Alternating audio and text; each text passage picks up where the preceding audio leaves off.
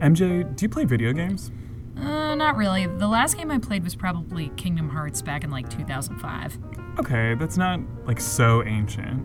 Did your students ever play games in the classroom? Not unless they were distracting themselves from my illustrious teachings, but why do you ask?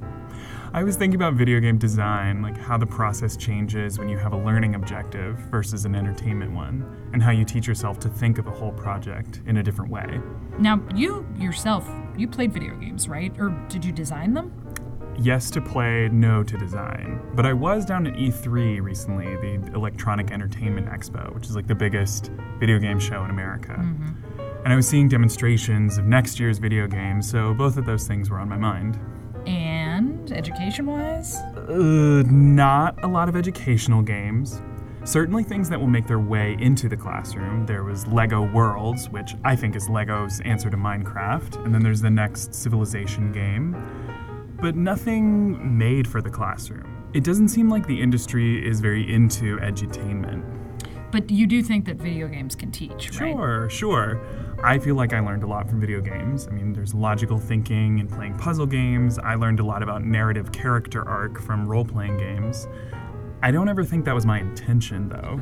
Well, what do you think happens when you intend to learn by playing a game? Or what happens when you design a game? Well, as for design, I think you can learn a lot. And I talked to 2 game design students at E3 from Southern Methodist University's Guildhall program. It's their video game design program. I asked them about their academic journeys, their personal journeys, and what brought them to create their game, which is called Gravitas. They were part of this college gaming competition. And you play as a young space traveler trapped in a mad artist gallery in Gravitas. Okay, so wait, hold on. You mentioned journey a minute ago. What do you mean by journey? Well, Alex Schultz, the game's technical designer and the writer, was denied the role of lead game designer. So he scheduled meetings with all his professors to discuss his shortcomings. He had to work on the team that initially rejected him as its leader. Whoa. Taylor Pate, one of the artists in the game, said she learned social skills through video games as a young student. She said she's naturally quiet, but talking about what games she was playing with her friends was an easy social outlet. Okay, so I don't think I quite understand those quests as someone who's never played many video games. I've never even really thought about the role of the game designer, and I didn't know that you could actually study to be one, though. But this is something pretty intriguing, so I'm excited to get to it. But first, the news. I'm Mary Jo Matta. And I'm Blake Montgomery. Welcome to the EdSurge Podcast.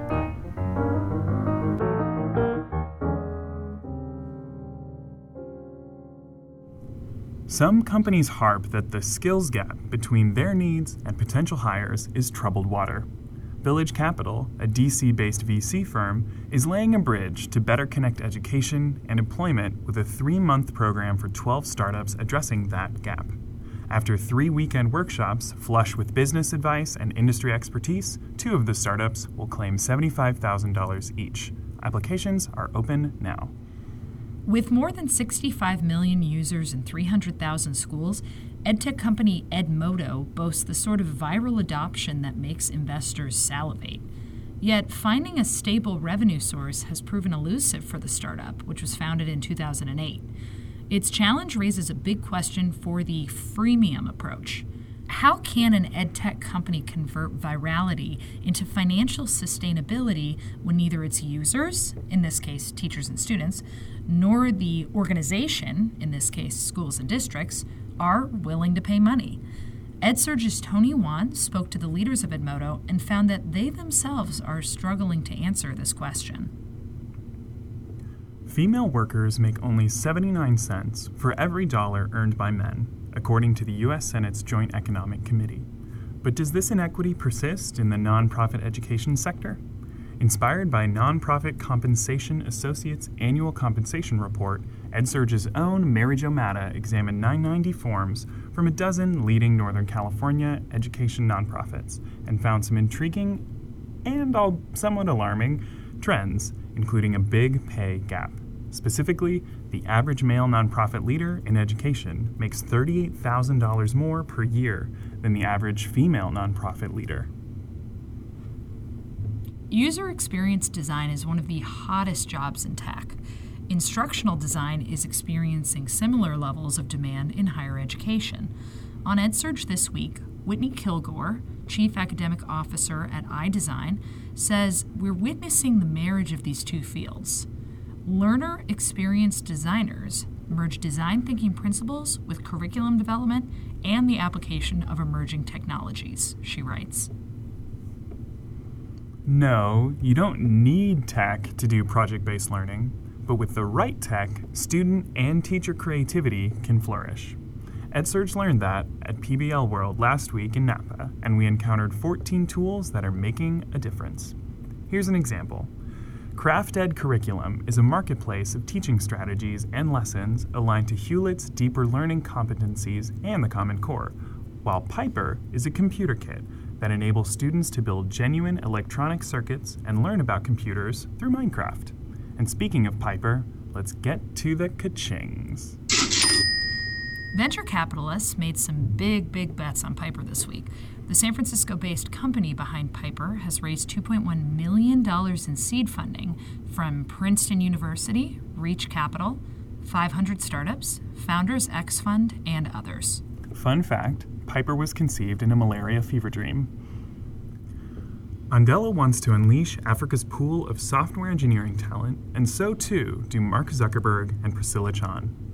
The New York City-based startup has raised $24 million in a Series B round led by the Chan-Zuckerberg Initiative, the fund's first lead investment.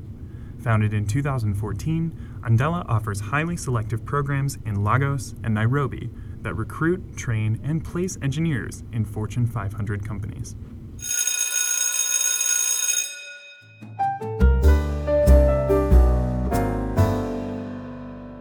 Okay, so what does it mean to be a game designer, and how do you actually study to be one? A game designer leads the teams that create video games. He coordinates across teams. Or she. Mostly he, but yes. Okay. Coordinates across teams and makes sure that the game is cohesive. And you said Alex Schultz was the game designer for this artistic Gravity game? It's called Gravitas.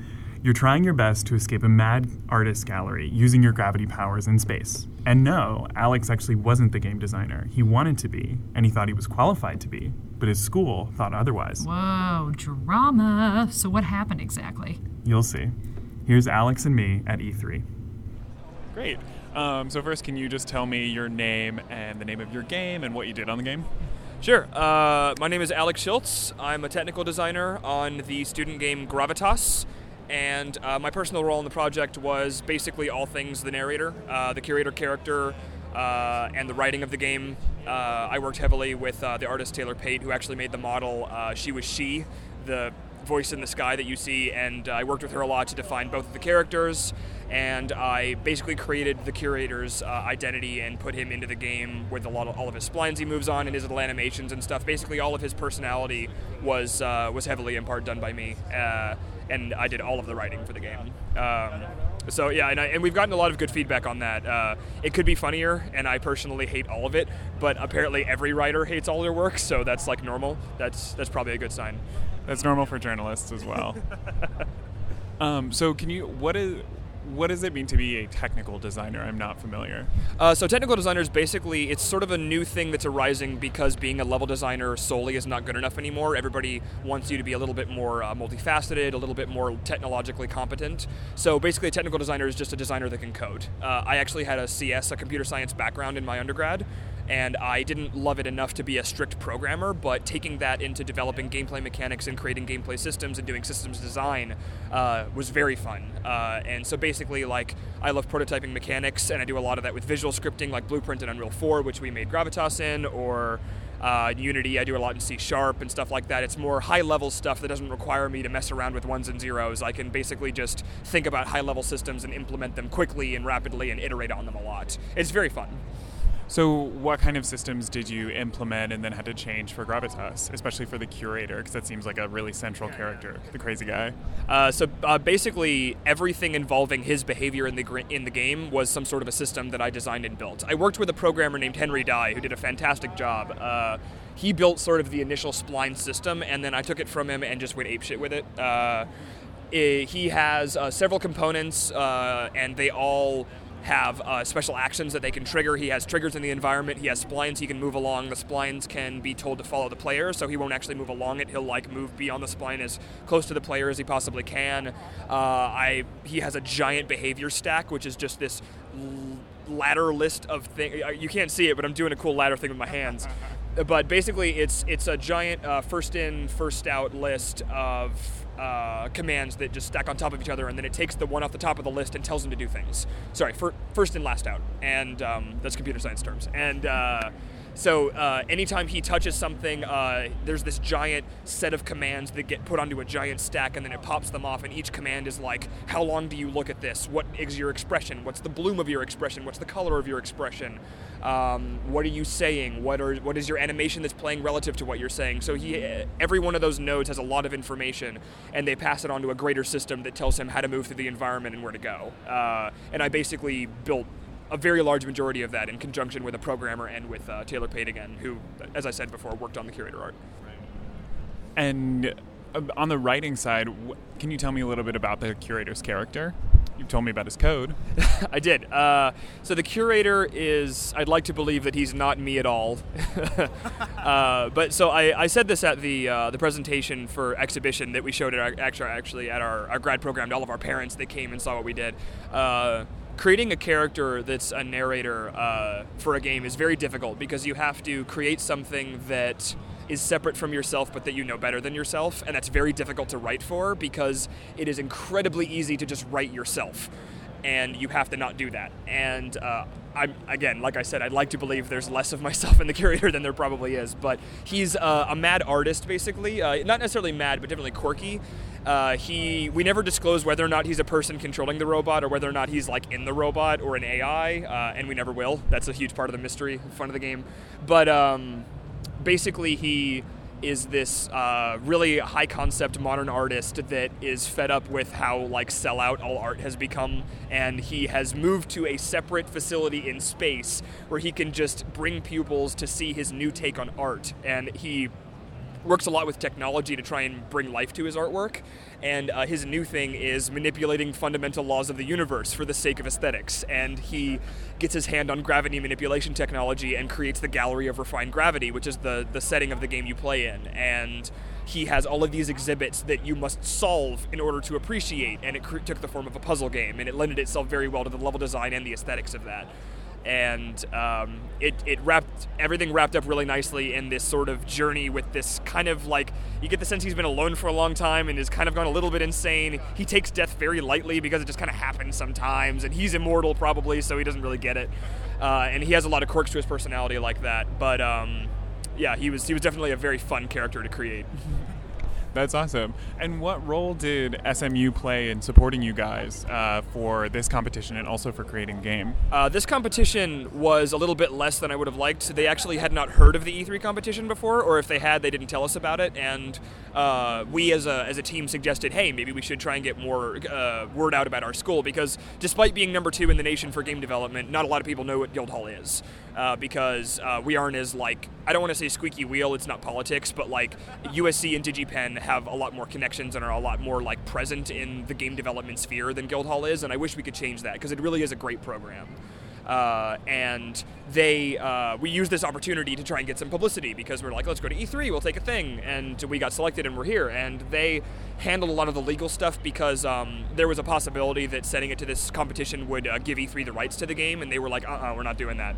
So we had to, E3's legal and our legal had to like take a little bit of time to make sure everything was rock solid from a red tape perspective. And as far as in the development, they spent a lot of time getting us ready for it and supporting us along pretty much the entire way. This was actually basically a course in our curriculum. So we had to interview for spots on the teams. We had the teams that we got assigned to. If you wanted to be a game designer, which at our school specifically, being a game designer is basically like being a director of a project. You're in charge of all the major decisions. You're the final say on the vision of the game. And you had to interview for that very stringently because they wanted to make sure that the right person got that job. And same thing for being the lead artist, lead programmer, lead designer. Anybody who people had to answer to had to go through an interview process. Can you tell me about your interview process? Sure. I applied to be game designer and I didn't get it. Apparently being the curator, obviously, focused a lot on what I could bring to the team, and that's not what they wanted to hear. They wanted to hear me talk about the team itself, what my team members' contributions had been, and my understanding of the value of the other people on the team, and how it was more of a collaborative effort, things like that. And I was very much in the interview like, I'll do this, I'll be the best lead ever, yay. And they wanted me to be a little bit, I don't know if humble's the right word, but definitely more cognizant of the contributions of my teammates, or at least in a very vocal way, talk more about what my team does. Is that feedback that they gave you after you went through the interview process, or something that you've discerned later on? A bit of both. A lot of the feedback that I got was primarily because I went and found the people who interviewed me and I asked them what had gone wrong. They were not, they didn't find me after the fact and be like, hey, just so you know. I requested a meeting with them and I was like, what happened? And they told me basically what I just said. And, I filled in a little bit before that myself, because I like to be aware of what my flaws are, even if fixing them is very difficult. It's good to constantly be aware of how you can improve as a person. And how did that affect your dynamic on the team while you were there? Was that kind of in your mind, or were you able to kind of move past it?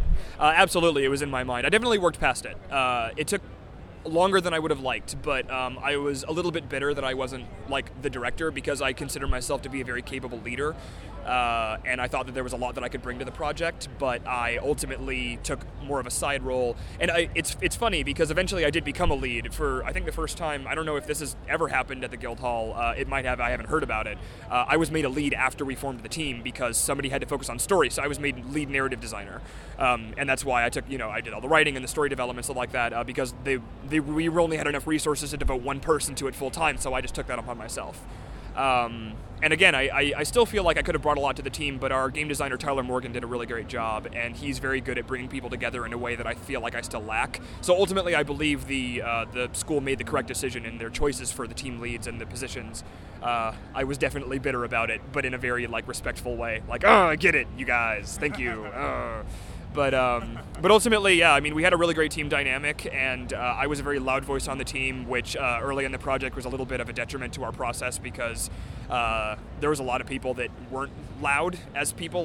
They were very reserved and introspective, and they felt that a lot of people were being talked over, and I was definitely not helping that. And that was one of the things that I had to come to really to come to terms with really early and fix. And a lot of because we actually had peer evaluations during the project, like at a real company, to let us know about our progress and issues that our teammates had with us. And that was one of my big ones, was you have good ideas, but you're very loud.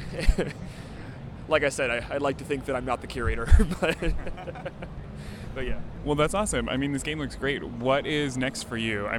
This is obviously an impressive addition to any portfolio. So are you using it as you apply to different game companies, and what are you looking for? So I actually already have a job. Congratulations. Thank you. I signed an offer with Studio Wildcard, the guys that makes Ark Survival Evolved. They're going to be doing some really cool stuff, and they saw my portfolio and a lot of my independent work got me noticed, which I would highly recommend anybody who wants to get into the game industry. Independent projects that focus on a cool seed idea you have that you just want to see to completion, proving that you can be like, hey, that sounds cool, and bring it all the way to showing it to somebody and having it playable is incredibly important, especially for technical designers and system designers as well, if you consider those to be two different things, which that depends on the company. But is that what you'll be at Studio Wildcard? Yes, I'll be primarily doing blueprint implementations of gameplay systems and things like that. Which will be very fun. Very cool. Well, thank you for taking the time to talk to me. I really appreciate it. Thank you very much. And here's Taylor Pate, another graduate of Guildhall and an artist on the Gravitas team. So my name is Taylor Pate. I'm from the Guildhall at SMU, which is in Plano, Texas. Our game Gravitas is a first-person puzzle game where basically you're navigating the art gallery of a mad artist who's using you to view his exhibits. And so you use gravity powers in order to manipulate cubes and traverse your way through the museum. And what's your role on the team? I was an artist. I did the rigging and the animation on the hand. I did some of the prop work, and I was the voice actress for She, which is the Institute's AI. The Institute? The galleries. Sorry, I'm scattered today, so my wording's going to be off. I imagine. Is it really overwhelming to be on the floor? This is my first E3. This is all of our first E3s, actually. So it's been really cool. It's been an experience. There's just a billion people. There's so many. I saw Kojima yesterday, and like that's taken all of my energy. Kojima? I'm not familiar. The Metal Gear guy. Yes. I never played the Metal Gear games. Oh, it's fine. It's fine. Okay. So, like, you said it's a little overwhelming. Does that make you feel good about your game, that you're in the presence of, like, Bethesda and Capcom, or kind of very small? It's a little of both. But honestly, right now, the excitement is winning. I mean, look, we're right behind the Square Enix booth. That's the coolest thing. This is probably the coolest thing I've ever done. Yeah? Mm-hmm. What do you study at SMU? I was in the art creation track, actually, for our grad program. We all just graduated about a month ago. Oh, congratulations. Yeah, thank you. And then before that, I did a lot of music, actually. So I just kind of tripped and fell into video games, as one does. Were you an avid gamer as a young person, as like a young child, a college student? I started on the Pokemon games, actually, for Game Boy Color, and it just kind of spiraled out of control from there. It's, I'm not sure I would describe myself as like a hardcore gamer, just because I don't have the time. But I play as many as I can. I enjoy them. Are you excited for the news about Pokemon Go?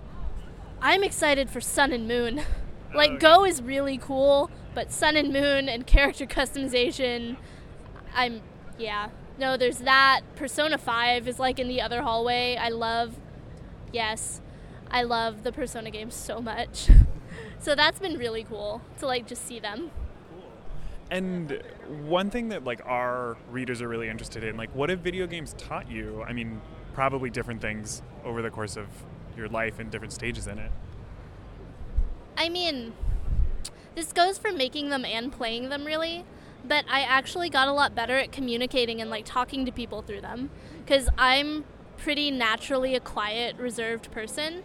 But when you get into video games and you find people that like the same games that you do, it's really easy to start talking and to branch out from other subjects to there. And then working on them, you have to communicate with your team almost constantly. So basically, I just threw myself in the deep end and learned how to talk to people. It was hard. But it was really useful. So That's I mean, there's that narrative of, like, video games kind of isolate you. I feel like most people would be surprised that you would say that. Really, I've never felt isolated by it, but that might be because I have a lot of friends who play the same things that I do, and so we're constantly like, have you tried this? Have you looked at this level? What are you playing right now? It's, I never felt like by myself, honestly. And did video games ever play, I mean, obviously they play a role in your schooling now. Did they ever play, like, a big role in how you worked in school or what you were doing in school before now? In the beginning, before I got seriously into, like, video games as a job and as something to do, it was definitely a really big hobby for me. So, like, I would be working on something and I'd be like, okay, I've done all this math. It's time for Dragon Age. This is my reward for getting through this. And then I was like, I could make this a job, and then I could just not have to deal with all this, Yeah. And it worked out well. Cool. And can you tell me a little bit how the college game competition works? So we didn't go the traditional route through this, I think. Oh, okay. Because we sent our game in, and they were like, okay, we've selected you as a finalist. You want to come to E3, which was awesome. But we had to send all the paperwork and stuff through SMU's legal department just to, like, make sure everything was above board. And so it took us, I think we were the last people to accept because that process took so long.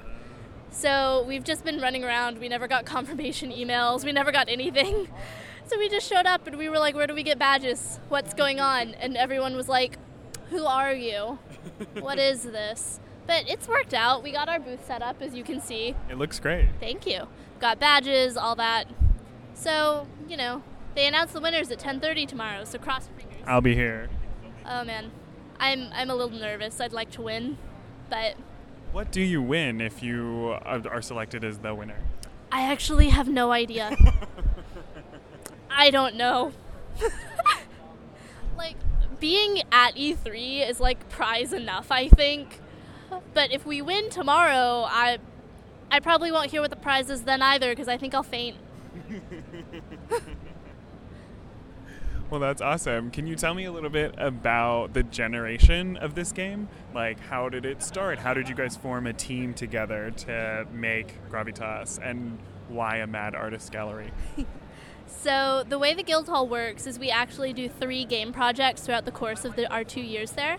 So this is actually our 3rd and final game, our capstone. And we had pitched a lot of different games. We actually kind of worked on 3 before we settled on this one. So, you know, coming at this from the artist's perspective, all our concept art was for previous ideas. So we winged this whole thing with 3 pieces of concept art. Fun times, really great. And we knew we had a pretty fun, like, gravity mechanic thing that we had going. And it was like, you know, this is interesting. You can do puzzle games with this. Where can we put it so that it would make sense? And I don't remember who it was that was like, let's have a Mad Artist Gallery. But it started as a joke. It just kind of happened. It was honestly the best fit. And then, you know, it was like, we need more personality on this, so on and so forth, which led to our little cube robot that follows you around, and that spiraled wildly out of control. We have full voice work for 2 characters. Wow, that's impressive. Yeah, it was a lot of work. It was good, and I'm glad we did it, and it, like, helps the game as a whole, but Jesus Christ. Man. I needed a nap, like, after this. And I'm sure it's like an impressive addition to your portfolio as you apply to different gaming companies. So what's next for you after this? And clearly you've already graduated. I mean, I'm definitely job hunting right now. I haven't gotten any offers yet, but, you know, we've only been out like a month. I'm not super worried about it. And then we're trying to figure out, we got greenlit on Steam, which is super exciting. Thank you. Amazing. And we're trying to figure out how to get it published on there. There's some, like, legal money stuff going on. So we're talking about forming, like, a tiny company just so we can get, like, the licenses and stuff in order to publish it properly, because we can't with what we have right now. So that's what we're talking about at the moment. Thanks to Alex and Taylor for taking the time to talk to us. And now it's time to prepare for ISTE. Listeners, 8 members of the EdSurge team will be in Denver from June 26th to 29th, and we'd love to meet you in person. Connect with us by sending us a tweet straight to the @EdSurge Twitter handle if you're going to be in Denver during ISTE. ISTE is nuts. How many people are going? Well, last year I think it was about 13,000, so I'm predicting that this year it'll be about 15,000, and I'm curious to see how many of them are going to take part in the annual ISTE EdTech karaoke session, which might be interesting or might be terrifying, and I'm trying to decide if I'm actually going to take part in that, so we shall see. And with that, I'm Mary Jo Matta. And I'm Blake Montgomery. One last note, if you haven't taken our survey, please go to bit.ly/EdSurgeOnAir. That's bit.ly/EdSurgeOnAir, like the name of our show. We'll see you next week. I'm Blake Montgomery. This is the EdSurge Podcast.